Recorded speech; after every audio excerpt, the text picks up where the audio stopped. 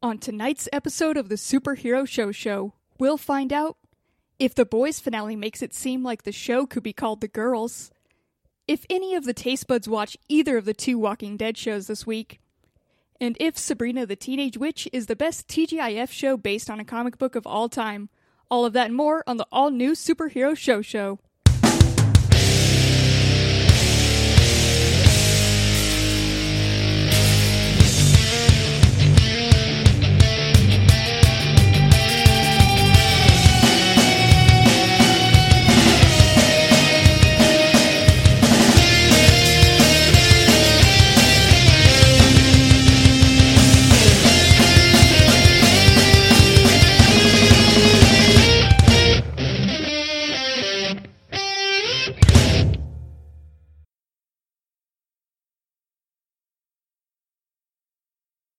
What's up, nerds? Welcome to the Superhero Show, the only show on the internet where we review every live-action television show based on a comic book or a comic book property. My name is Cassie, and I will be the host of this episode, which means that I will be the one guiding us, leading us through all this comic book TV, which is so much right now, so much dead, walking TV. And speaking of dead people, I've got some good friends here of mine. What's up, Mike? I'll start with you for no reason whatsoever.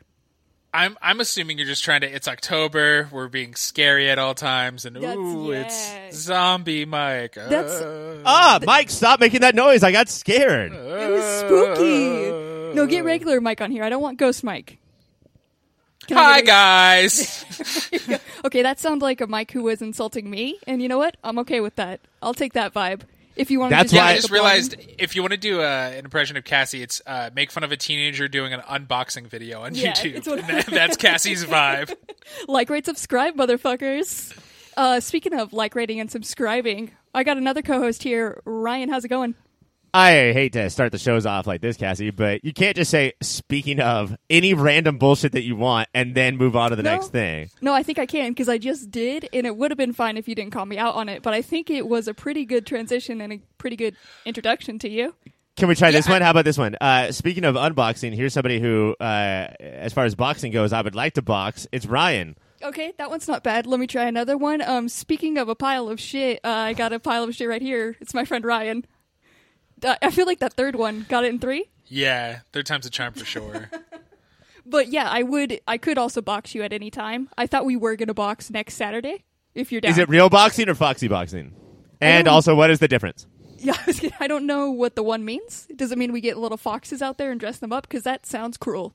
Oh my god. I'm going to dress a fox like me, you're going to dress a fox like you, and then we're going to have them fight each other. Do I get to dye my fox's hair, though? Because the fox already matches your hair color, and I feel like that gives you an unnatural bond with it. So I just need to bond with my fox more. You said that in classic Cassie insult tone, but it was actually a unclassic Cassie compliment, because foxes are foxy, and so am I. Oh. You're transitioning from fox to silver fox as we speak. You're saying that not only am I getting older, but you're watching me die on the Zoom right now. Yeah, but you're getting hotter. That is true. Thank you for that. I Mike think we all such agree. A good friend. For sure. Mike, do you want to get in on this Fox boxing ring we have going on? No. Okay, that's fair enough. I guess, dude, if you don't want to join I find foxes to be adorable, so I'm not going to partake in anything that hurts them. Okay, but you're not above, is there an animal you would throw in a ring? A badger. Oh, I know that coyotes are like the shitheads of that world, and wolves are like the granddaddies of that world. But where do foxes fit in? Are they like the slinky, sexy? Are they like the femme fatales? They're the femme fatales or the low keys. They're mischievous. Yeah. Because I do often see foxes sitting around the corner going, Yeah, they've always just pranked somebody. Yeah. Yeah, and I don't know why hyenas got the reputation for their weird laugh, because every fox laughs like that all the time whenever I see them. But also, sorry, go ahead. No, I just wanted to know if you guys saw foxes, because I don't think I've ever seen a fox in my life, but I feel like yours is probably more important than talking about if we've seen real foxes, because I saw one last week in my neighborhood. It was awesome. That's fucking crazy. I'm trying to see one. I'm trying to figure out where they are. So a long time ago, I decided to do some research. I watched Fox News, and now I'm like the way I am now. It explains so much about you. But speaking of Fox News and toxic personalities, you guys, we're going to be talking about The Boys finale coming up. Guess what's up? And before we get to that, though, we are going to take a little detour and talk about Sabrina the Teenage Witch. All right, you guys, we are back for the bullpen, and we're filling our weeks with just old shows of the past that we want to revisit. So, Ryan, this week we watched Sabrina the Teenage Witch, and can you tell us all about that? Not only did we watch it, but we're dedicated today's almost entire episode to it. We're going to do a lot of Sabrina talk, but I guess we'll start with how we watched some of the shows.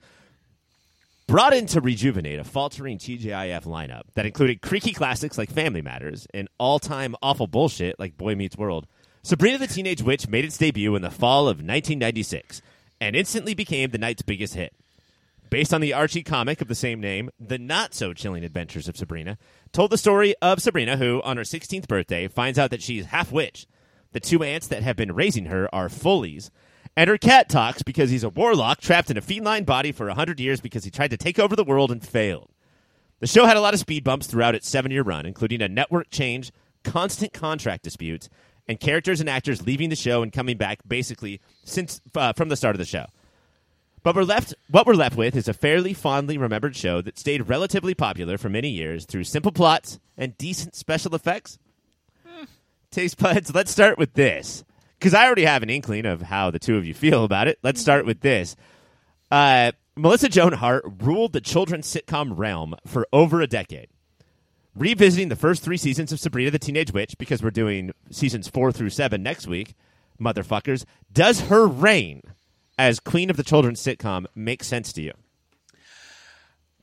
I'm now terribly worried to go back to Clarissa Explains It All, where everybody's teen show crush was first formed. Because I remembered her being very good. I guess she can deliver these lines well. Not believably. No, I don't know. I don't get it. I guess she's cute. Yeah, I don't know. And to be such an icon for teens was crazy. That was crazy going back to it, is that I definitely used to believe that she was a teen, and now I was at what point did I see her as a teen? I don't know how she's 37 years old. What is going on here? Real. So yeah, it doesn't make sense. I don't know if she just had such a cool vibe. She was very much what you seemed like a cool girl was, and I think that's what teens latched onto. Here's what I think is going on here, and based on my, I have a heart, unlike you two, and I have TV watching skills, unlike you two. I thought that this was okay. This was fine.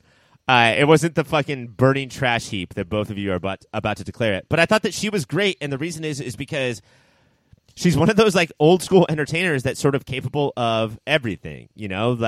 She can dance a little and sing a little, and then for the purposes of this show, do all the types of comedy and drama that a show like this would ask for her. So she can do the pratfalls and she can do the sarcasm, and she's not great at any of it.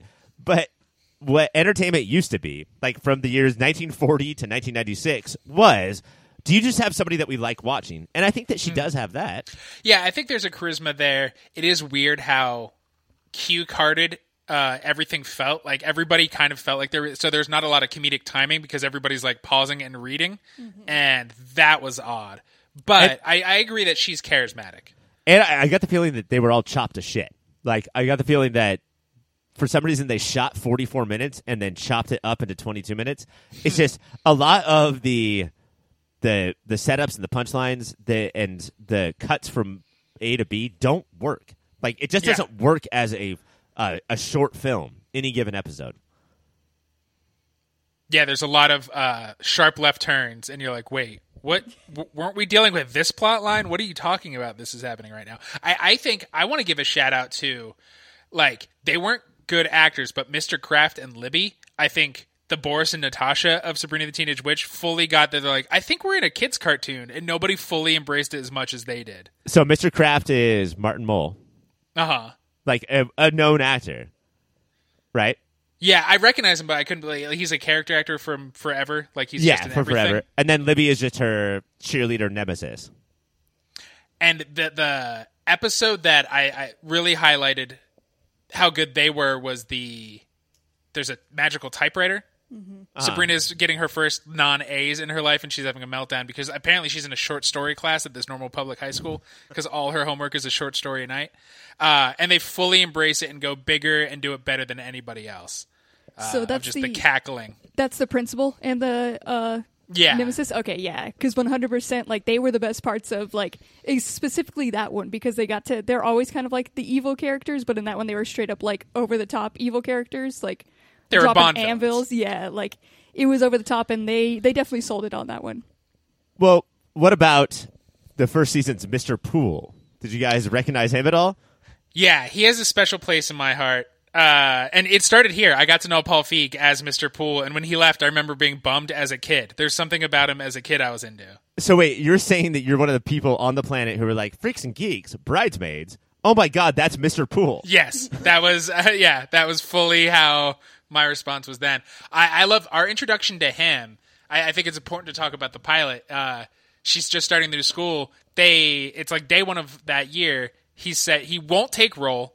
He refuses. He says, let's dive right in. Does not do the lesson. They just start dissecting frogs. I like that Wild Wild West version of teaching a science class. It's also absurdly TV. And I'm not going to give this show credit for like being meta, but that's a very TV thing to happen. And if Sabrina doesn't have the time or the smarts to comment on how TV sitcoms work, it definitely leans into it. It definitely says like, oh, we can do this shit and get away with it and make fun of it a little bit because every other TV show works like this, you know? Every science class in the history of television is dissecting a frog that day. And they do it on day one, and I don't know. It worked, I think. Yeah, because you don't want to see him sitting there taking roll and then being like, here's what science is. Everybody go to your syllabus.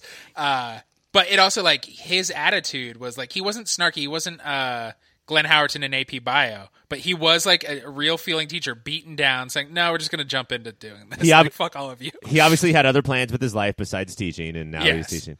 Cassie, let's get to what everybody's waiting for. I think that this is a pretty beloved show, and a lot of people, I would say, somewhere directly in between the ages of me and you, Cassie, watched a lot of this and are fans. But they were mostly fans of one thing, and that was Salem Saberhagen, the talking animatronic cat. Cassie, did this cat work for you?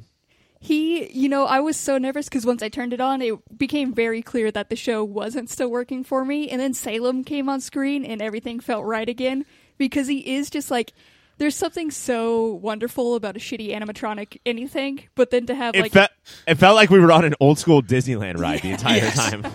Or like, and he's the host, the guide through the ride. Or the old school, like, shitty Chuck E. Cheese band, like, that their movements are just a little off. The mouth just kind of hangs when it can't, like, close back up. And it's so delightful. He's got, like, an eyelid swinging around as he talks, and nobody goes to fix it. But, I mean, like, is he so important? Because I think this is the popular belief. Is he so important that, like, the show is awful when he's not there and incredible when he is there? Like, are we just waiting for more Salem the entire time? I feel like you kind of are, but if they would have given us more Salem, he probably would have became, like, annoying.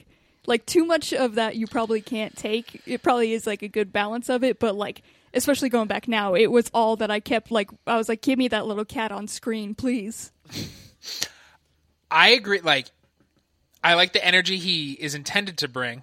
I agree, animatronics are awesome and awful. I think they wanted Paul Lynde and like that energy and couldn't quite capture it. Oh. And again, it's jokes that never feel quite there. It's always like rough draft of the joke. And I'm like, if you just went back and tried harder on that, because his whole thing is like, I'm a sarcastic cat. But yeah, it's banking all on that. But also when he cries, I still laughed out loud at his like terrible, like, shitty cry of just like... Did it have the two paws come in from the side of the screen and like, rub his eyes? All the tears welling up, shooting off. Yeah, it had it all. One of the ones I watched was it's one of the episodes where Salem's heavily involved, and Salem is trying to keep Sabrina from kissing Harvey. By the way, yes. I thought Harvey was created for the Chilling Adventures of Sabrina. Like, that's a dud character, and they failed. But no, both the sitcom and the Netflix show were like, no, Harvey's way too important, and we must include him, which is so weird. you think, I do, before you dive into it, you think this Harvey's also a dud? You don't like 90s ska version of Harvey? I don't know. I like... in the pilot, he's like a stud and handsome, and then he decides to go out with a witch and is like a nerd after that. But I don't know what any of these Harveys are bringing to the table, and I think I can say that about everybody named Harvey. Yeah.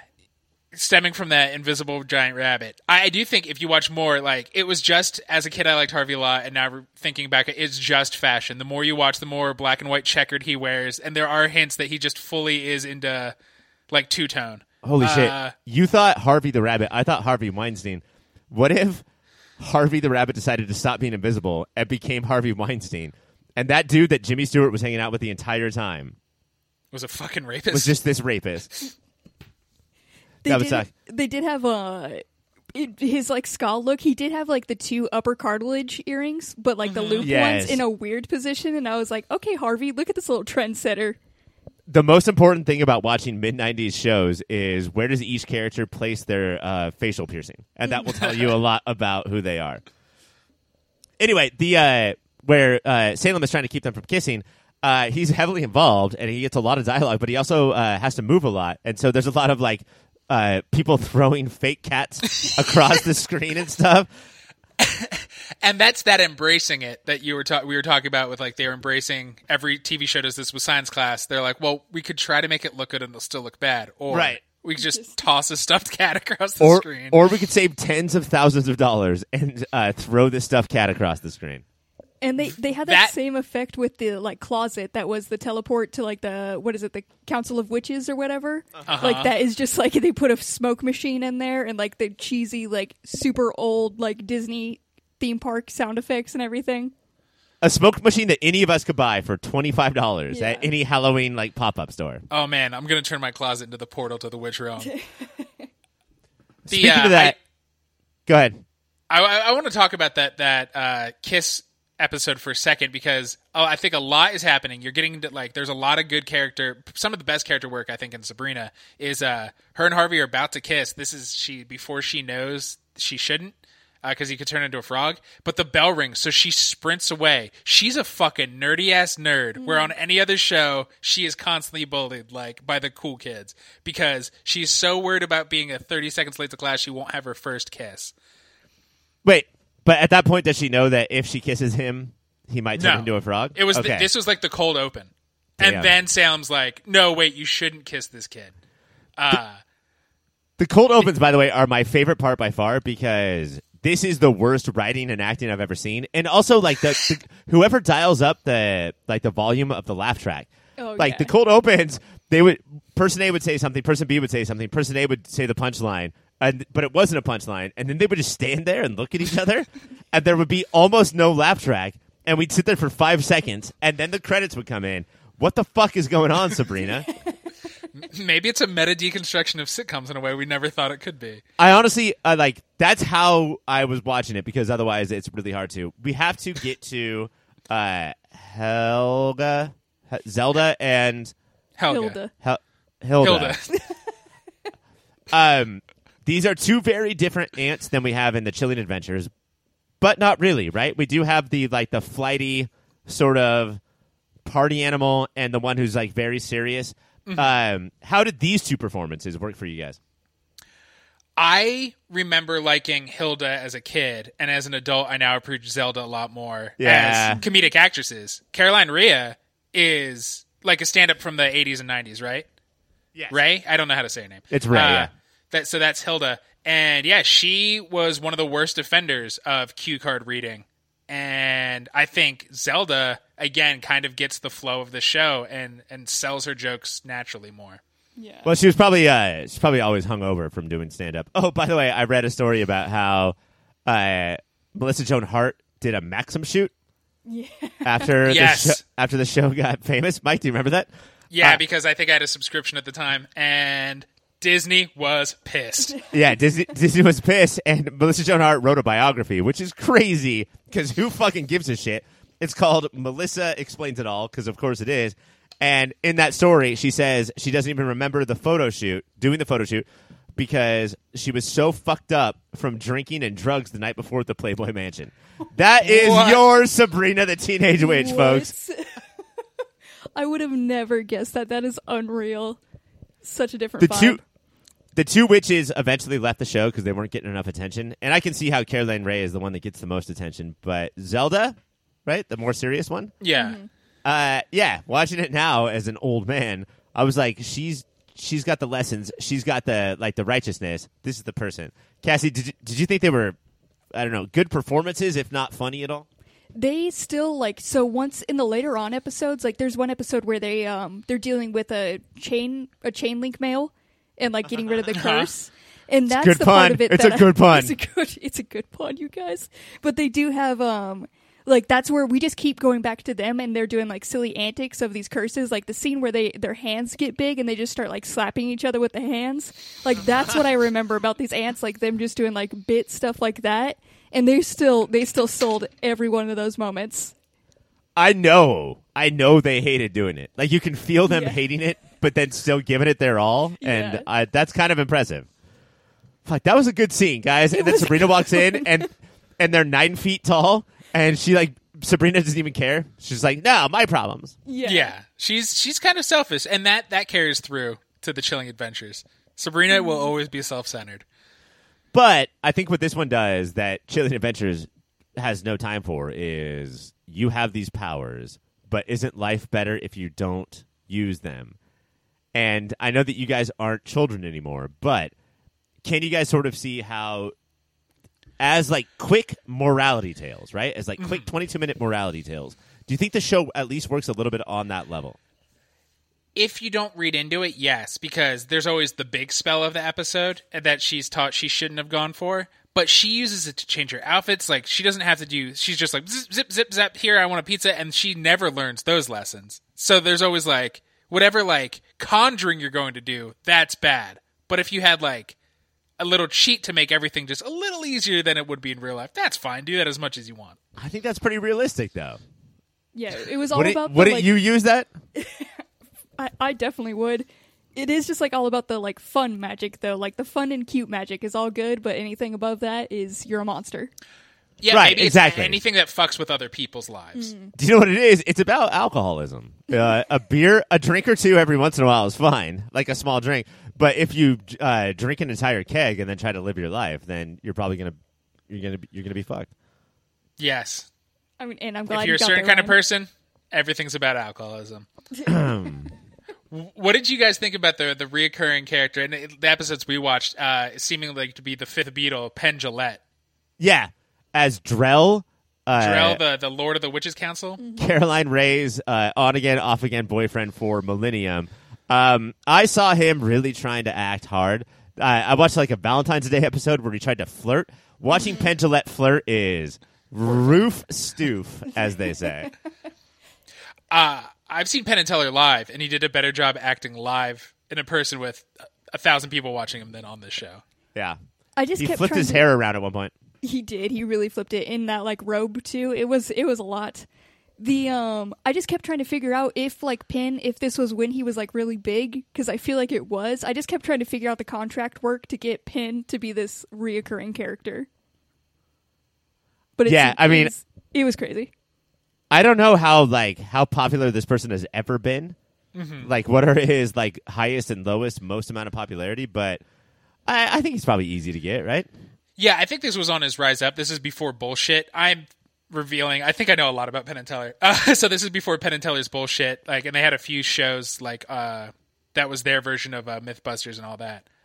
So he was on the rise up, and like this obviously because you have Paul Feig and you have Caroline Rhea, this show was very interested in that like old school sitcom of let's get real comedians. Oh shit! Okay, so we're out of time, but real quick, and we're gonna get into this next week when we go through the last 4 seasons. But there was an episode, a Halloween episode, where there was a Halloween party, and it featured all of the guests, all of the stars of Laugh-In, a show from 20 years before that. Who is this for? That's who I was like, these are people. I do not know who they are. Because like when you're watching old school shows and like they turn around to the camera and they're like, "What? It's me." You know it's a guest star, right? Yeah. All from Laugh-In. One of them was Ruth Buzzy. Oh, was Ruth Buzzy the aunt? Ruth Buzzy was the smaller person who I don't remember what she did. Like rode away on an invisible motorcycle after they told her she was the only sane one. That's the one. Yeah, that's Ruth Buzzy. But how many 10-year-olds in 1996 are clamoring for laugh-in reunions? It's the Animaniacs rule. It doesn't matter. Let's write what we want to see. The kids will be fine with it. The kids won't even know it's supposed to be somebody, so it's fine. I wish that our Animaniacs rule was don't watch this, watch Animaniacs. But Ryan, sadly, next week we are watching more. As you said, seasons 4 through 7, is it? The back half of Not Sabrina. sadly, yeah. Sabrina's going to college, and the ants quit, and all of the cast quits because they're all furious. It's going to be awesome, guys. The animatronic Salem is still there, right? Or I'm out. I'm walking. Of course, yes. Okay, as long as his contract still stayed strong, that's all I care about. So next week we'll be talking about that, and coming up next, we're digging into the finale of The Boys. The Boys' second season ends with several bangs. Butcher having to look after Ryan after Becca dies, Stormfront being outed as a Nazi and getting her ass beat by Starlight, Kimiko and Maeve and Huey getting the boys to work for AOC, or Congresswoman Newman, without knowing she's the secret head exploder. Taste buds, I ask you this. Does the show believe Maeve is right when she tells Annie nothing ever changes or gets better, or does it give hope just hidden in the boys' snarky charm? Honestly, I think that, and I didn't read all of Garth Ennis's run of The Boys, but I think this is sort of where the show and the comic book sort of butt heads, and we're not really sure. I think the show wants to offer hope. I think Garth Ennis wants to offer you none, and the show sort of does this half-ass middle ground that is kind of the weaker part of the show, I would say.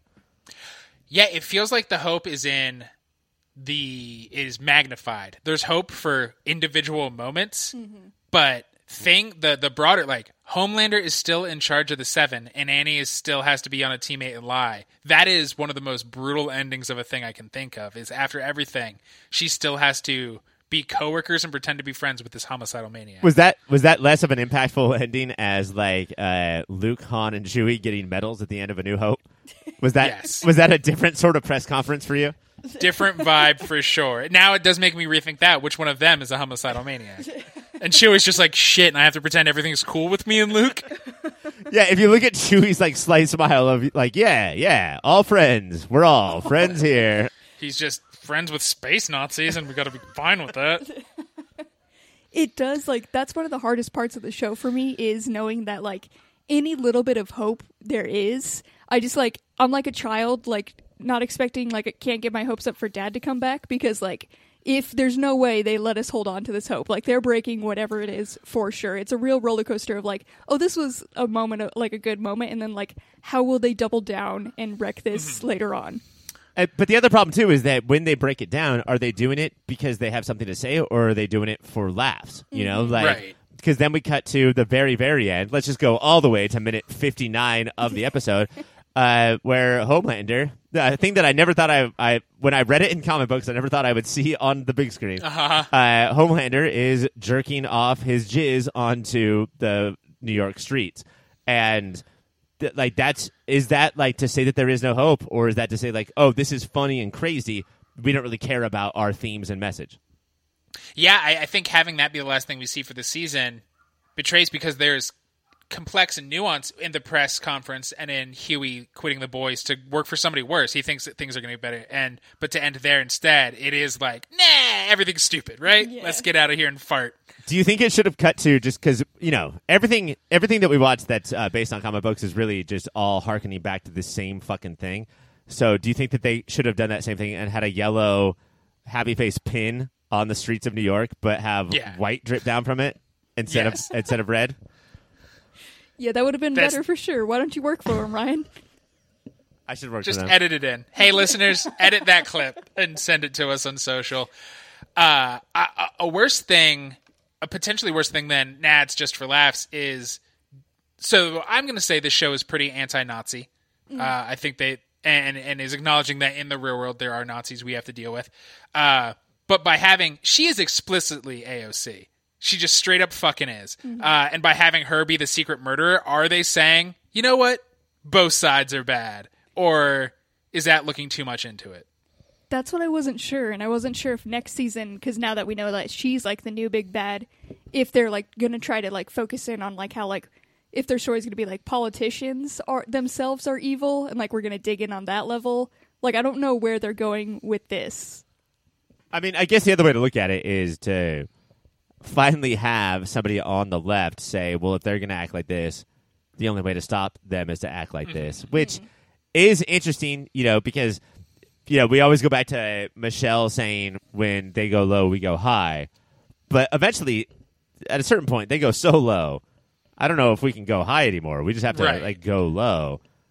I think that I have less of a problem with that and more of a problem of I don't understand how it works, how she has this power and smashed all these heads, and then we just didn't know about it until now. Like, this feels like one of those things where you guys wanted like a mystery, but like didn't really give out the clues in a good way. Yeah, there weren't enough moments because the first one we got was their CIA Connect, Raina, and then they're like, "Oh shit, somebody's doing this," and then a few. So episodes that means later, that AOC was out there at the same time doing that, right? And a few episodes later, it was the conference or the hearing where Vought was going to get outed, and it happened to a bunch of them. So it is. But Vought was about to get outed, which helps her, but instead she decided to explode the heads of all the people that would have taken Vought down. This helped her more because Vought was about to sell Compound V to police and army, and then they went, well, that happened, so let's not do that. I see. So I think it was cutting through bureaucratic red tape. I see. Because Vought spins everything. What it feels like to me is they thought of an idea for the ending and then tried to work their way to it and didn't do that great of a job with it. Mm-hmm. And that's not to say that I thought this was a bad ending or an episode. Like, I don't know if it was a great episode, but like we needed a third act at this point. We needed them to have a plan. Like we're watching a movie, like a blockbuster movie in movie theater, something we haven't done for a while. We needed them to have a plan and then do the thing which they did, which is like put clips in guns. Like they had that montage of like strapping belts to themselves and like getting ready to go, and that will always fucking pump me up. Even if you have to like shortcut a couple of things that you've been building for the entire season, we just needed that third act finally, Right. And they still, I think in a good way, boysed it up by deflating it because their plan goes to shit immediately. Mm-hmm. And then, as tough as they are, they cannot handle superheroes head-to-head, and their plans are never good enough to actually sideswipe them because Stormfront comes in and kicks the shit out of them. Which is great because people are evil. Like, the right or the alt-right, everybody is now as far right as you can be because you just have to back everyone on your side up. But with the left, it's like, you're not left enough, or I'm too left, or I'm not left enough, or whatever. And so here, we just have the good guys just the whole time watching people do things that aren't according to plan and be like, what? Wait, what? Like, what the fuck? And that's most of the plan. It's just like, but we had an idea, and now nobody's sticking to it. And then that's why we lose. Except we did get, I wasn't expecting for them to bring back Maeve and for her to be like our ultimate hero of this and the only thing that like gave them a fighting chance. And I just want to know, like, how did you guys feel about like getting Maeve back into like the heroic scene? I think they've been slow, at least this season, they've been building Maeve as she's constantly going to say, yes, everything sucks and it's bullshit, but like you got to play the game because there's only the game. But there's definitely been breadcrumbs towards this, I think, throughout the season. So it wasn't like that goes against character. No. I don't think it worked. that. And it was awesome. And I think the internet's right. This did blow away the Avengers version of the Girl Squad teaming up. Yeah. This was fucking dope. But see, before I watched this, I saw a bunch of articles that said that this is a parody of the Endgame, girls get it done thing. And I feel like that I don't know what the satire part was. I just feel like they had all the girls come together to kick the shit out of the evil girl and then have, I think it was Frenchie say, wow, girls really do get it done. And then look in the camera and wink. I think the parody happened a few episodes ago when they were filming Dawn of the Seven, when they land exactly like the Avengers women do and say, we got this. Girls get it done at the camera. I think this was hearkening back to their own thing more than the Avengers on this one. But, I mean, the way that Starlight gets beat, or I'm sorry, that Stormfront gets beat, it was not like this whole tactical big budget movie thing. It was not this thing where like we've all been on the same team for a long time. Starlight is new to the Seven. Kamiko is new to both of them. And so instead, they just take turns punching the fuck out of her face until she's on the ground, and then they gang It's style. American History X Yeah, style. they just kick the shit out of her. And it's really hard, and I think this is a credit to the show. It's really hard not to sit and watch that and be like, yes, fuck yes. It feels so good for so many reasons. One, like, it's just a grittier version of like the Avengers thing of these women just using tactics that you would use any day if you had to, and then also Of course, yeah. every single day. But it's also just like to see, like, especially in these times, to know that it's a Nazi getting the shit beat out of them Right. feels so good. Like, it's hard not to cheer. And it's pandering, right? Like they clearly want this emotion from me, and they Right. got it. Well, yeah, if you're a villain as a Nazi, it's always going to be a little pandering. But I think it's important in this day and age. But I think why it beats the Avengers one is plot wise makes no sense, and none of those women have met. But these three, everybody else who's on that field will die if they don't do this right now. Yeah, everybody because those dudes have their little toy guns. Yeah, and that's it. Everybody on the field, they have their penis and their gun, and that is literally it. And then three of the most powerful people on the planet destroy Stormfront. Because I think it's really important that, so after they kick the shit out of him, Stormfront is still alive. It is Becca, who also has no powers. It's not one of the dudes. It's Becca who stabs Stormfront through the eye. Mm-hmm. And so women do get it done because guys have their plans and their guns, but Becca actually will go do the follow through. And also, in case you didn't know if this was true, women do. Like, it's not just men that poop. So important. Glad you got that out there. But those were like my favorite moments was when it's like those two, it's like Butcher and Becca in the forest with Ryan. Because that's at that point, it is just straight up like two humans. They've got nothing, and they know like these people are so much more powerful to them. But even they are still going to step to these like super powerful like people. And those were like definitely the most intense moments. Yeah, because all they have is righteousness, right? Like they know that they're right. And then the power of, and this is a very important power, repeating "oh fuck" over and over and over again in your head. Like that's really all they have. Yeah. And then Maeve comes and shows him the video of them in the plane. But before that, they're just like, I guess I'm gonna die for this, right? Like if I don't if I don't put myself on the line right now to die for this, then I've been a hypocrite my entire life. Yeah. How do you guys feel about Stan Edgar, the bad guy in every show ever? He was the bad guy in Breaking Bad, and then The Mandalorian, and now this. Him and Butcher have a really interesting conversation, and Butcher talks about how ruthless he is, and that Stormfront should bother him, and he's like, "She does. She's a Nazi and I'm black, but money, bro." I think that's how the world works. I think like that's a pretty accurate depiction of like the NYSE.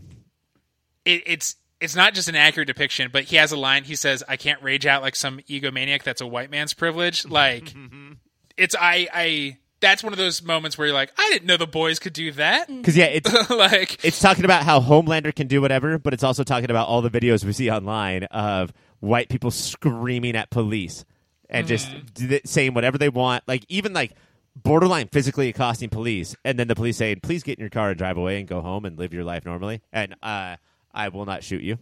Yeah. And I think those moments where there's like no gimmicks surrounded by it, those ones they do surprisingly well at for a show that is all about like strangling people with giant dicks. So it's got some range.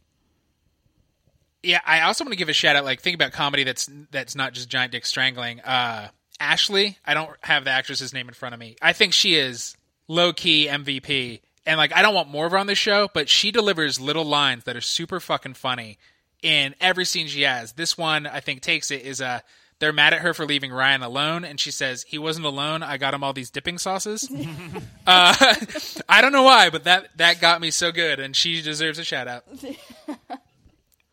Did that remind you guys right away of Kawhi Leonard? Who? Kawhi Leonard, Los Angeles Clippers superstar. His career is ran by his uncle, and his uncle was trying to decide between joining the Clippers with the Lakers. And eventually they went to the Clippers because, as the uncle said, and I quote, when they came and met, the Clippers had many more dipping sauces. That is the thing that is very important. Mike, it's Colby Minifee. Colby Minifee. There we go. I think is this show's secret weapon. How did you guys feel about the moment with Butcher where he did it seem in character for him to like protect Ryan, even though it goes against everything? Like, I wonder how this little heroic arc went down for you guys. So, Ryan basically like put Stormfront on her ass, and then also accidentally slices right through his mom's throat, and she's dying, and everyone knows it, right? Ryan's freaking out, and finally Becca dies, and Butcher looks at Ryan with that look of like, head down, eyes up, I'm gonna fucking kill you. That was the unbelievable part. When Butcher eventually decided to protect Ryan from Homelander and like keep him, that all made sense to me. There's no way I'm gonna believe for a second that Butcher in a TV show, even knowing Butcher, is going to fucking kill Ryan. Right.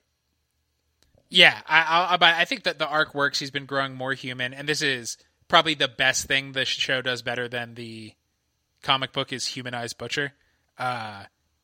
And I think it's also very believable. He promised he would protect Ryan. He does, and then he gives him away to the CIA. Yeah. It's not like Butcher and Ryan now have a 2-bedroom apartment. Yeah. He's like, look, I did my part. Like, we're not having a little father-son sitcom now. Come get him, please. The other thing that was crazy about this part was Butcher screaming for help. That's something that I've never seen Butcher do. When Becca's dying, he's like tears in his eyes, which is sort of, that's not that big of a deal, but just like, somebody please help me. I can't handle this. I thought that Becca would be dying and he'd be screaming like, this tree's a cunt and this dirt is a cunt and Ryan's a cunt. The world is a cunt. I want to, for a long time, I did not understand Hollywood trying to shove Carl Urban down our throats. He was almost Jeremy Renner to me. Really? And I think this show, I am wrong. Like, I just didn't get it. Like, him in the new Star Trek movies, he never had enough to do. I haven't seen anything. I'm like, oh, damn, this guy's good. I'm always like, why? Dredd? And I have not seen Dredd. You should watch Dredd. So I guess it's just Dredd. And then, yeah, but in this, I get it. I think this dude is really good at subtle range. He's also got that, what's the guy's name from Watchmen and Walking Dead? Negan? Oh. Jeffrey Dean Morgan? He's got that Jeffrey Dean Morgan thing of like a very handsome guy who, if with like a little bit of work, just looks like he's been homeless for 10 years. Like, oh, now you're a perfect specimen, but now you look like we drug your face across pavement. All right, you guys, we are almost out of time. Is there any final statements, or are you guys in for the next season? How you feeling? Oh, hell yeah. I think Cassie's been one. I'm going to speak for Cassie's even been one over, and I think this is going to sweep awards next year. Oh, shit. That would be awesome if it could, get nominated for Shushies because Cassie's in.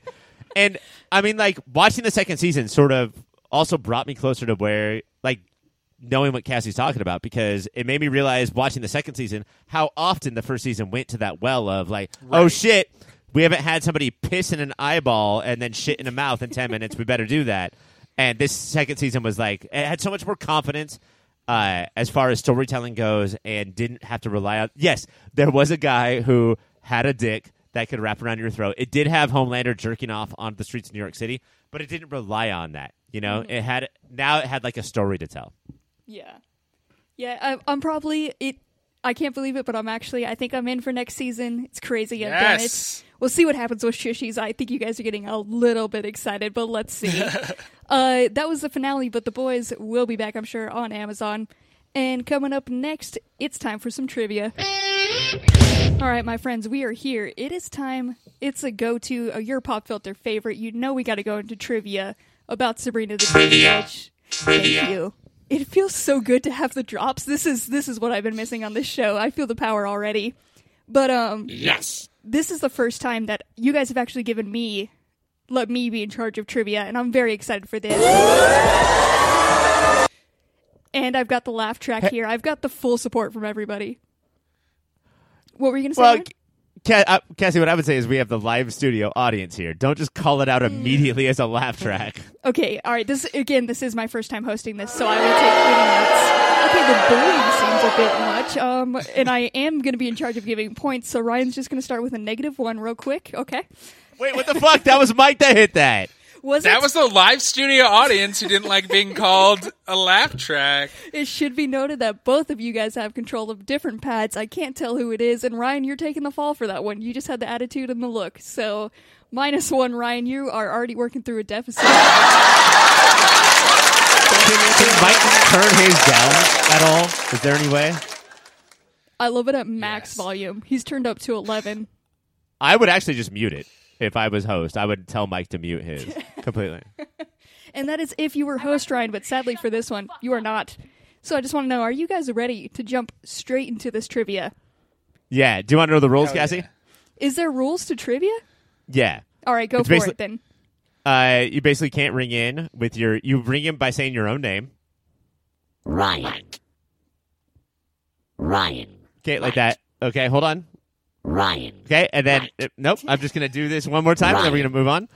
And okay, hold on. And then you can't hit you can't hit the button until Cassie, you are completely done reading the question. Okay. All right. And if I make it confusing as to where the end of the sentence is that like a technique you guys have ever used? That is a strategy that is totally on you. All right, cool. I'm looking forward to this. So yeah, I'll be keeping track. We're going to see who knows the most about Sabrina. I want to know out of you two, who do you think knows the most? Who's feeling like they are the real Sabrina head here? Ryan. Okay, cool. Perfect. I just want to know you guys are both in this fight. That's all I needed to know. So, first question. How many real cats were there on the Sabrina set during filming? Ryan. Mike. 0. Nope, it wasn't 0. There were some real cats. Ryan? 1.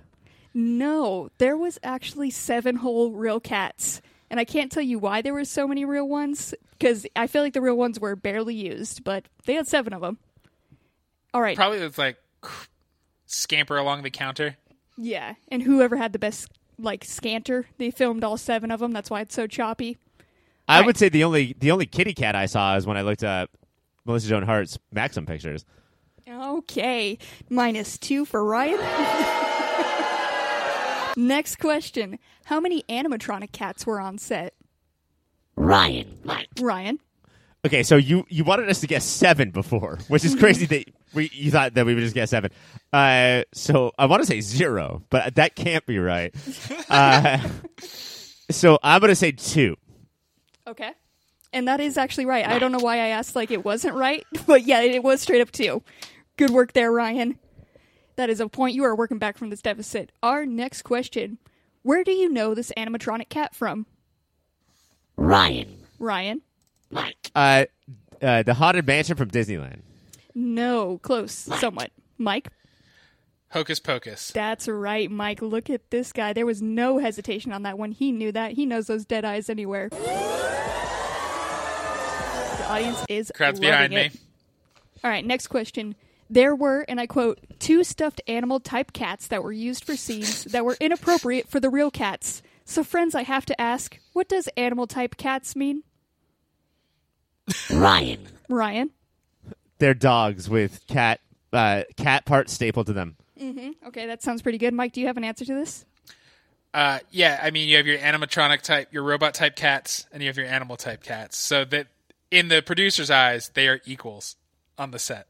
Okay, well, Mike just listed things, so I'm going to give that to Ryan. I do like that. What? Yep, Did you guys hear it? After Sabrina, it was hard for Salem to get a job because he was typecast. Typecats. Ryan, you know I will take points away. You're towing a thin line right here. All right, follow-up question to that previous one. What scenes would be inappropriate for real cats? Mike? Full frontal nudity. All right. Seems They're pretty so young. So young, so naive, and you just can't do that. Pretty good answer, Ryan. Do you have an answer?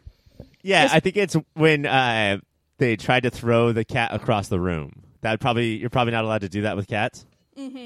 But they can land on their feet, so I feel like a couple of those takes they probably could have done it. I'm going to go with Mike's answer. It's a point for Mike. Yes. All right.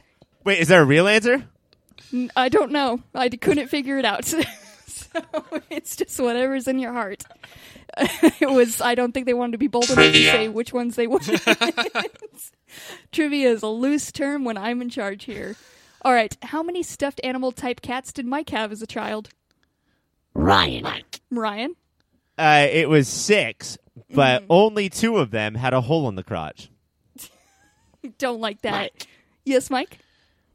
0. I had real cats and a stuffed Wile E. Coyote that was taller than I was. I'm so proud that you can out Mike yourself in an answer. That brings me a lot of joy. I'm going to give a point to Mike on that one. All right. What situations did little Mike put these stuffed animal type cats in that would be unsafe for real cats? Ryan. Ryan? when his penis was fully inside them. Terrible. Mike, what's up? Well, I was going to say the full frontal nudity. Okay, it's not less gruesome than what Ryan said, so I'm going to give that point to you. Oh, boy. Cassie, all right. am I still in the negative here? No, you are dead zero. You're just net neutral, dude. So, next question. Should Mike's parents have seen all these as warning signs? Ryan. Mike? No. They should have keep on keeping on. Okay, and Ryan, what do you have to say Ryan. about that? Yes. Yes, the answer is for sure yes, point to Ryan. All right, next question. Mike. Melissa Oh, Jones. that was ringing in before. No, I was trying to continue the conversation. Oh, you want You're also trying to start your new nickname of Mike Waffles, which is a pretty cool nickname. That's a great nickname. Yeah, Mike, did you have more to say on that, though, about your parents and how disappointed they are in you? Oh, just Waffles. Okay, cool. Perfect. that was all. We could have moved on. All right, Melissa Joan Hart, who plays Sabrina, as we've talked about, posed for the cover of Maxim magazine. What did the headline of this magazine read? Ryan. Ryan.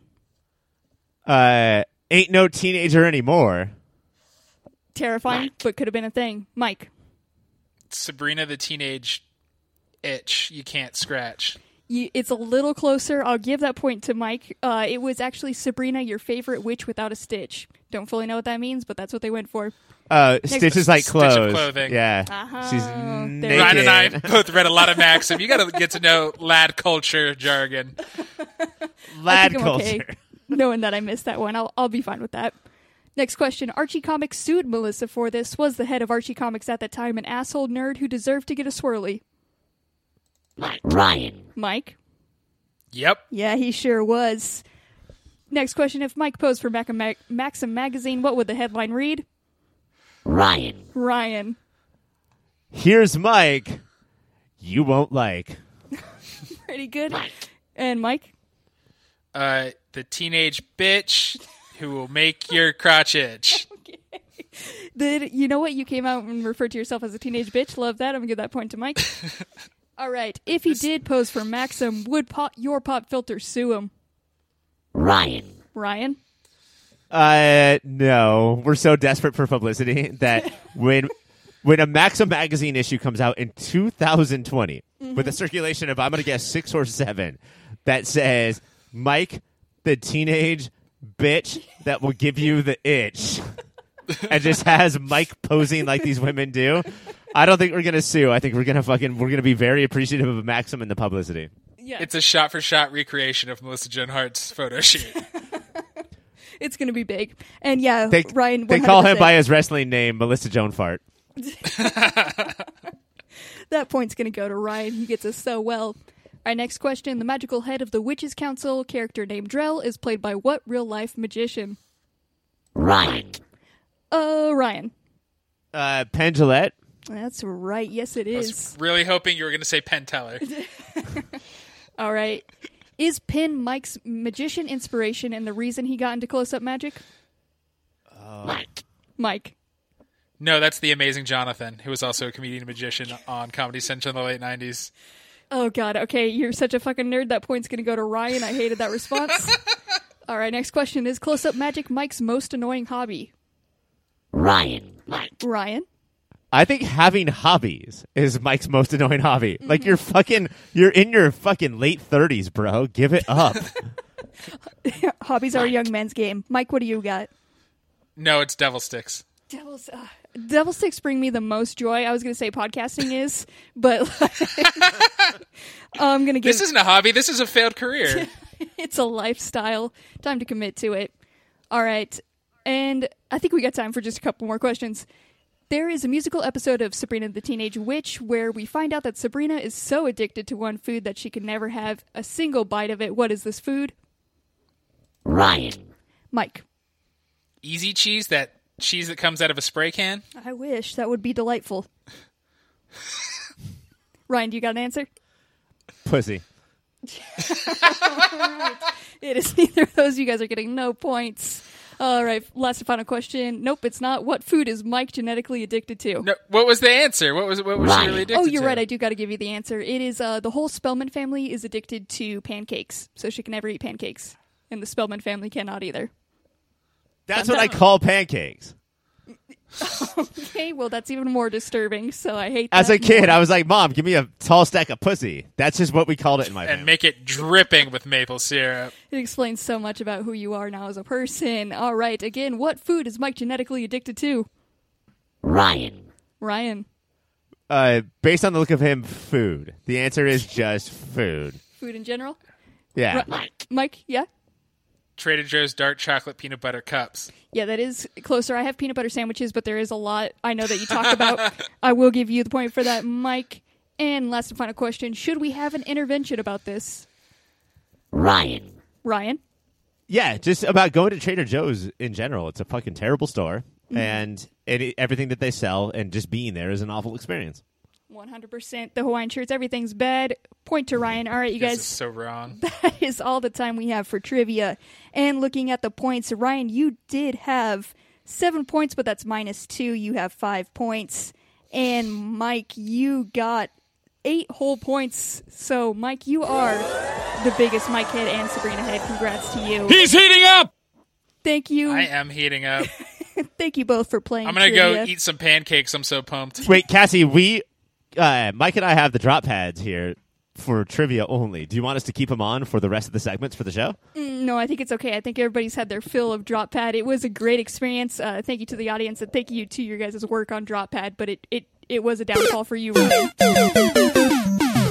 We'll see. Back to back. Love working with you guys. Oh, Wait, Cassie, are you saying you would prefer us to... Shut the fuck up. I know that was you. I ain't even got to look. Drama! yes, 100%. All right, coming up after the break, we're going to see if these assholes are still going to be using the Drop Pad or not. We'll see you soon. Trivia. We are back. We're here for another bullpen because the fun is not stopping this episode. We have a lot to do here. And you guys, this week, we're going to be... I had an idea. You know how a lot of the times we'll cast, like, big Marvel shows because we're just so good at it, and, like, we're the go-to experts on so many things. I figured we could actually, like... We should aim higher, and I think we can actually create some good shows. Like, we can get on this Riverdale heat and just pitch a whole bunch of shows and really start raking in the money.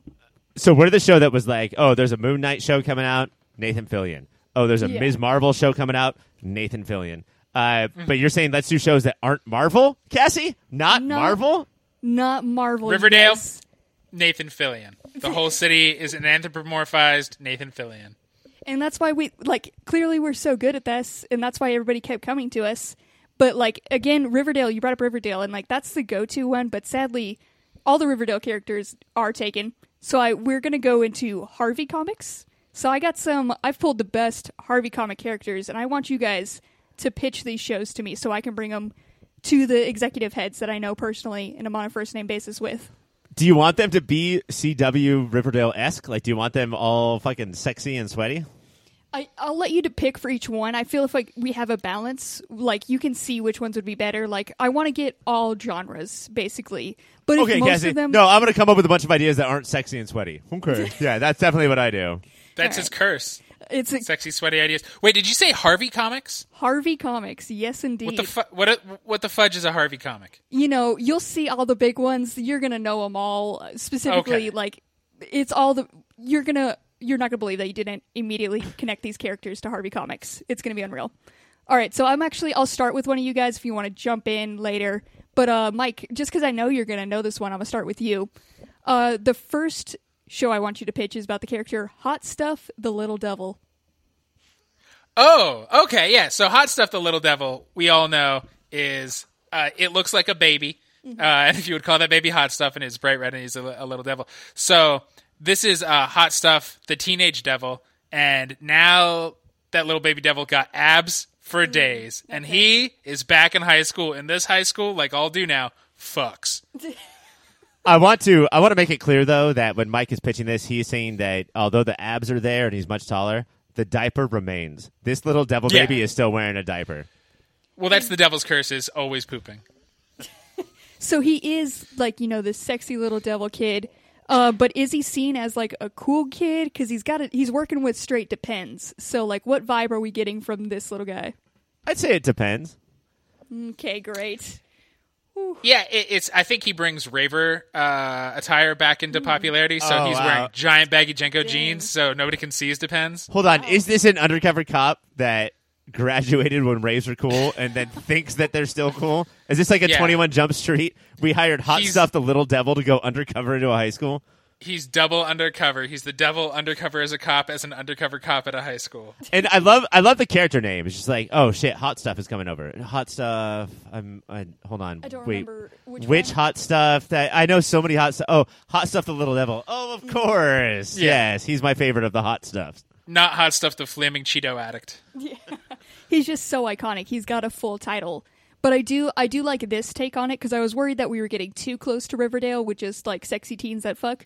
So I like this 21 Jump Street angle that we're taking. That's a new thing we can bring to this. That's going to switch up the network. Also, he's a high school baseball star, so instead of carrying a pitchfork, what he does is he's a pitcher and he pitches forks instead of balls, and that's really hard for hitters to hit. And so he gets basically no hitters every time he pitches.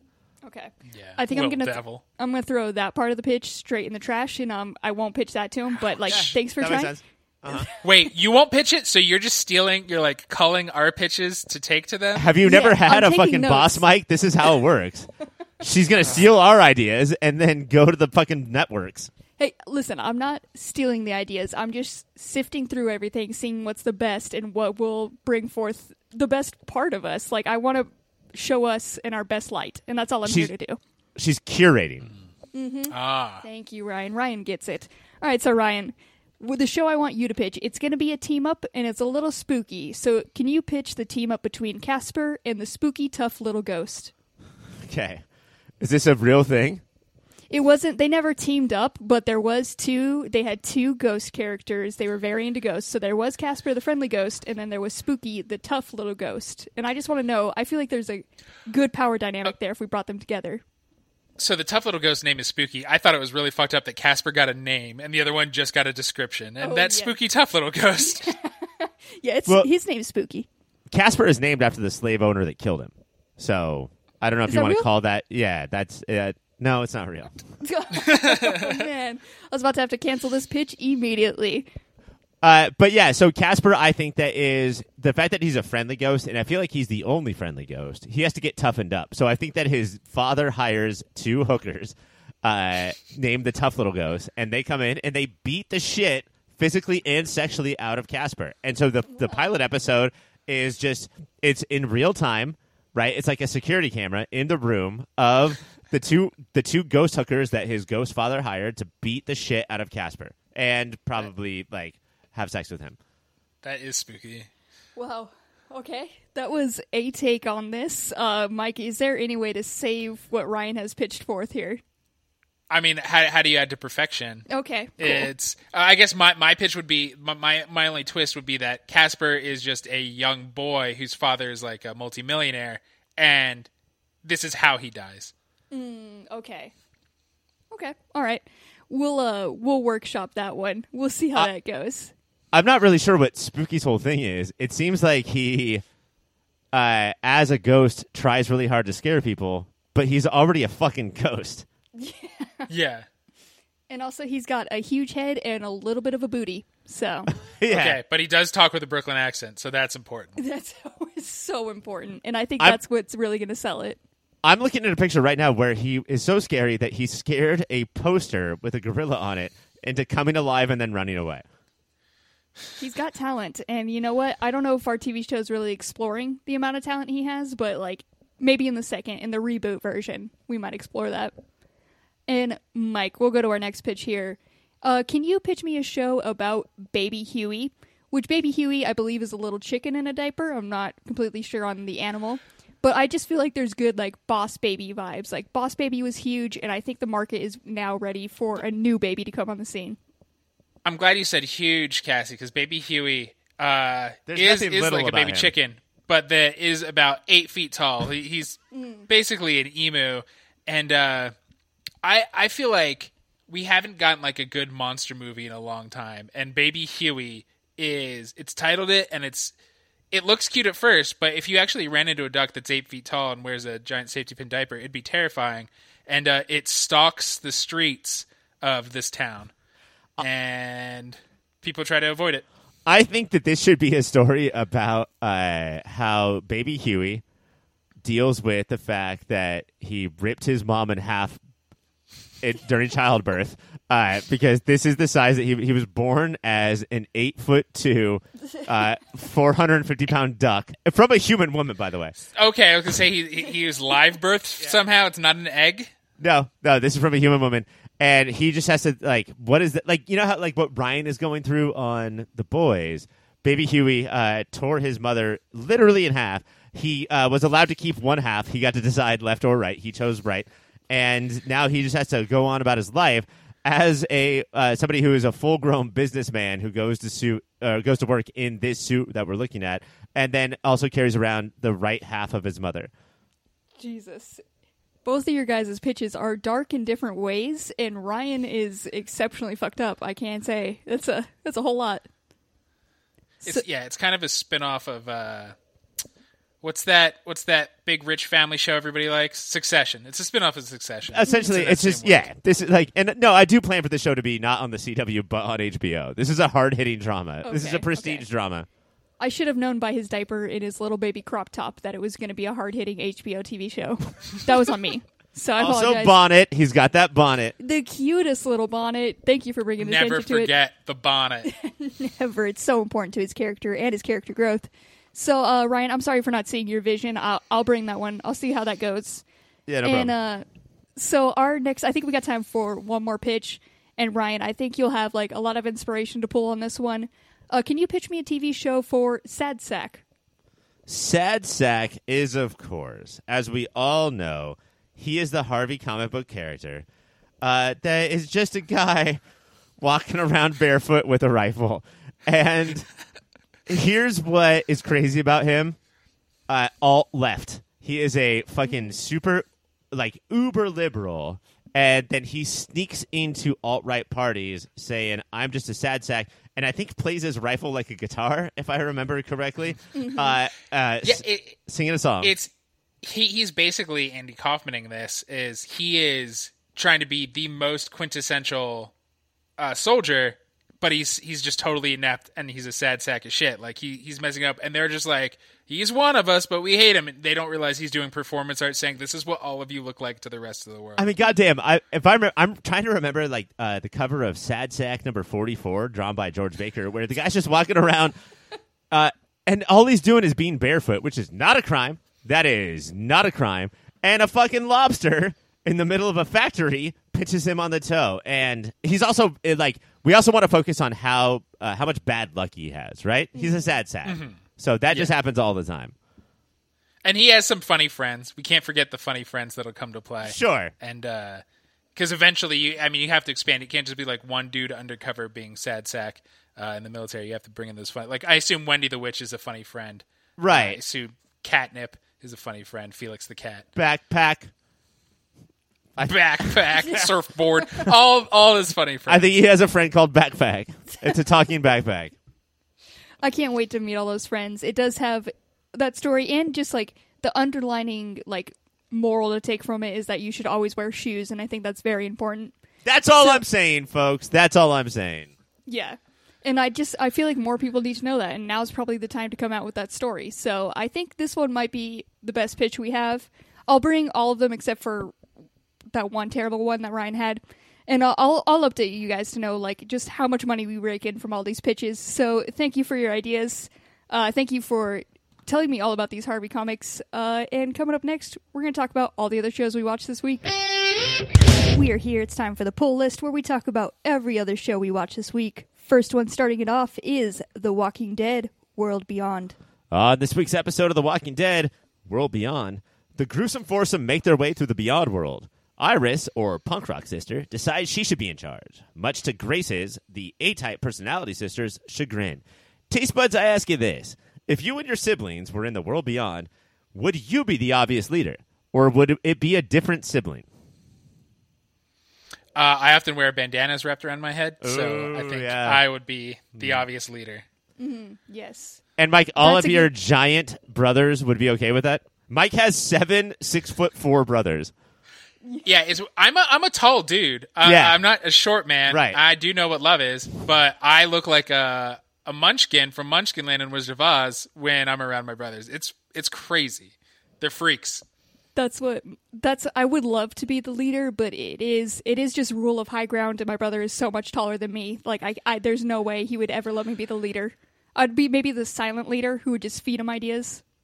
Okay, so he needs the aplomb. He needs people to think he's in charge. Yeah. I would say to my brother right away, dude, come on, let's be honest. As long as I'm alive, I'll be the leader, and then he would kill me immediately, and then that would be it. And that's how you solve that problem. See, I think my tall, giant, freakish brothers would demand to be in charge by height, but the minute one of them dies, they'd be like, "Oh wait, you're the smart one. You please take this, Mike." But because they're your brothers, they don't try to save you. They just cut off your head, and then they all take turns wearing your head on top of theirs, thinking that now they're the smart one. And now my zombie head talks to them and gives them ideas. This sounds kind of cool. This is Is a this Harvey comic remake? It's a pretty good Harvey remake. Mike, did you actually watch this show? Yeah, I actually watched this show. I'll call out a couple of cool things the show actually did. It's been a long time since the Walking Dead franchise has done anything with the zombies that I'm like, oh, that's cool and different looking. And one is have. Oh wait, four let me kids. guess. Did they take a bunch of dead zombies' guts and like put them all over their body and then walk amongst the zombies? They did not, because they are dumb kids and they have no good ideas. Between the four of them, one of them maybe sort of half knows how to fight, so the risk is there again. But there's a zombie, and they're like, why does it look weird? And then its mouth slowly opens, and bees come out of it. It looked weird because its whole face was beehived, and it was pretty dope looking and scary. Are you sure that the zombie didn't just take away all of Tom Hanks's testicular cancer? And that's why that happened? That was the prequel. Okay. There's, you know what? Now the cold open makes a lot more sense. Yeah, that's what happened. It's cool and they got Tom Hanks, though. They find a bowling ball in a bowling bag that says Big Mo, and then that's their fifth Beatle the rest of the episode, and they chant Big Mo, and roll it at things. And I can't think of anything more realistically teenagered than being obsessed with something dumb and just rolling at it. And they're like, the one kid, Silas, is too shy to Big Mo, and then they cheer him on until he says Big Mo and rolls it, and it's a shitty roll. But they are so proud of him, like, you are a teen-ass teen. But speaking of Tom That's Hanks, actually though, cool. like that speaks to the fact that if you're alone for any amount of time, you will find a ball and you will turn it into a character, and you will think it's a person. But also, if you're on speed, you're not on speed. Your main focus is speed. You're in Nebraska trying to get to New York to save your dad. Hope just starts dragging around a bowling ball with them on this trip. I'm pretty impressed how they're writing the kids and how dumb they are. It's known for being heavy. Like that's all it does is That's its just be main heavy. thing. She later kills a zombie with it. That's cool. Because There you go. they sleep in a treehouse and the zombies start, and like they're like, well, we can go to sleep and wake up and deal with it in the morning, and she just rolls it out the window and it hits it in the head. Do you think that at one point they're going to find 10 zombies walking in perfect position? Yes. If so, this might actually be a good show. Dude, I would watch that. That would win me. Mike, those were pretty great moments, actually, that you have. Were those your moments of the week, or do you have another one? No, I have another one. Iris, the goody two shoes, who's like actually like wants to be a badass out here. She is, when we first see the kids in this episode, she is fighting a zombie with a sharp rock on a stick, and she won't let them help her. She's doing very badly. She pushes it into a ditch and then falls into after it and throws up all over it. Also realistic. Out of the 3 Walking Dead shows, I'm enjoying this one more than I expected. Yeah. The fact that they're actually writing like realistic teens is very exciting, because that is something is so rare. They're normally so out of touch with just how dumb teens are. But like, Yeah, they're idiots. This kind of dumb. This is the right dumb, not just making like I instantly did 10 bumps of cocaine dumb, like this level. Yes. All right, so World Beyond is on Sundays on AMC. Our next and final show of the week is Fear the Walking Dead. On the season 6 premiere of Fear the Walking Dead, Morgan is still alive after being shot, due in large part to his infected wounds smelling so bad that walkers do not mess with him. While stinking up the world, Morgan runs into a guy named Isaac who offers to help him, which is a good thing because there's a new bounty hunter bounty hunter named Emily, or Emile, not sure how to pronounce it, who is out there to chop off Morgan's head. Emile ends up finding them, but Morgan is the only one who walks away from the situation. Taste buds, I ask you, how bad would a wound have to smell to keep rotting flesh monsters away? I like that it's such a plot point. Like, this is now what Morgan is known for. Oh, bitch, Yeah, you stink. he You just He stink. stinks so bad. Stinky McStinkerson. I think it's a meal. Not that. Okay. Not. I do like that she's like, it's one of these two words. One is at least a name. I won't say the name. I'm going to say it's I don't Emile, the new rapper. Also, that whole thing, Mike, where we try to trick people into thinking, like our audience into thinking that we watched all these shows even when we didn't. That's all out the window because Cassie would have heard the name said at least once in the show. But No, that's a direct quote from the show. Morgan's Yeah. like, Emile, the bounty hunter, or is it Emile? And then he just thinks off and gets distracted by the stink of his own wound. It's I'm that's like, assuming it was it's- 4D. Like they put the smell through the TV. It just got me so confused. anytime for the rest of my life, anytime I'm at a party and I'm in a conversation I don't want to be in, I'm going to stab myself, and then I'm going to smell the wound. I'm like, oh, this stinks. This is And then I'm stinky. gonna This walk is a away. stinky wound. I assume it smells like if you've ever been near a sewage treatment plant. At first you're like, that's a weird smell. The longer you're like, it's just like metallic a little, and then you're like, no, that's shit. That's rotting shit I'm smelling right now. See, that's so weird because every time I'm in the sewers, I don't smell that. I smell fucking pizza and ninja sweat. Which that's not a good combo either. It's better than sewage, bro. Sewage Bro is my superhero name. Nope. Already a Ninja Turtles bad guy. Already taken. Sorry, that IP is out there. All right, you guys, that's all the time we have to talk about. Fear the Walking Dead is Sundays on AMC, and that is all the shows we watched this week. It is time to just plug some things. So, Ryan, actually, can you tell me about some websites? Yes, please make sure that you're going to yourpopfilter.com for all of your pop culture opinion needs. If you're not sure how to think about something, go there. We have a podcast about it, and we'll tell you what to think. While you're there, go to yourpopfilter.com/Amazon. Make that your new Amazon bookmark. And if you buy everything through from Amazon through there, then we get a little piece of the pie. Also, one more, and Cassie, I'm so sorry, one more. Patreon.com/yourpopfilter. That's actually the best way to help us out. Subscribe to any of those tiers, but hopefully $5. Hopefully not $1 because that's not enough, and hopefully not $10 because that's stuff we said that we would do for you that we're probably just not going to do. So $5 is the tier. And that's ultimately the best way to help us out. That is patreon.com/yourpopfilter. And Mike, can you tell us about the other shows on the network?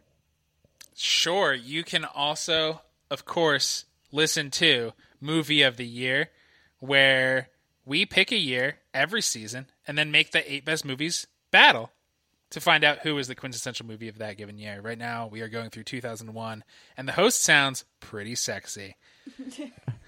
Ryan, do you agree on that? Is that a fact? Let me do a quick impression of the host real quick. I'm Yeah. fat. See, the crowd thinks it sounds sexy. It is a crazy battle, though, because if you've ever imagined, and I bet you have, Chihiro from Spirited Away fighting Isabelle Huppert from Michael Haneke's The Piano Teacher, that's the kind of thing that you're going to see. Just the two of them duking it out. That is the show for you. You could also check out The Unnatural 20s, where Cassie hangs out with 2 other people who are younger than Ryan and I to talk about what it's like to be in your 20s. Yeah. And there's not as much screaming on those ones. We'll try to bring it over, though. Ryan, can you also tell us about some social media? Yes.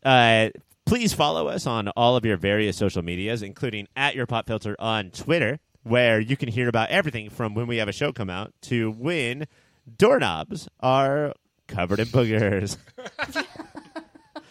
The range on Twitter is absurd. You simply have Ripped to be from following that it. pants. And then we're also @YourPopFilter on Instagram as well. And follow us at myspace.com/YourPopFilter. Be in our top 8, and we'll send you a song and GeoCities that we are into this week. Hell yeah. That's actually the one, that's our best social media. So if you're not following us on MySpace, it's definitely a mistake. What are you can doing hit that then? one up. Yeah, Come on. It will take a half an hour for the page to load up, but Yeah, it's we've worth done it. we've gotten in that code and gotten just buck with it. So it will take a while, but it's going to be worth it. Also, if you go to we also- MySpace, you're going to hear your mom scream at you, "Get off the phone, I need to use the phone." But you're just like, "No, I'm on the internet right now, Mom." And we It's a also snoring modem. we got an email as well. It's contact@yourpopfilter. I believe next week we are possibly reading some emails. So Hell yeah, we are. Send those over.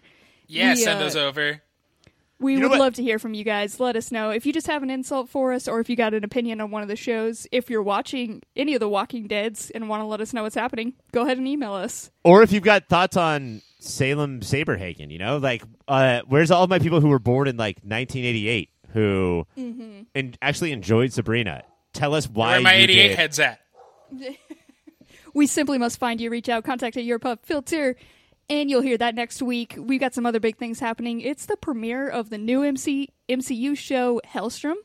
We've also got part 2 of Sabrina retrospective, where Sabrina goes to college. Big changes, a whole new cast, it sounds like. And, of course, 2 Walking Dead episodes that we're for sure going to watch. So be sure to tune in for that. For Mike, I'm Ryan. For Ryan, I'm Mike. For me, I am me. Bye, everyone.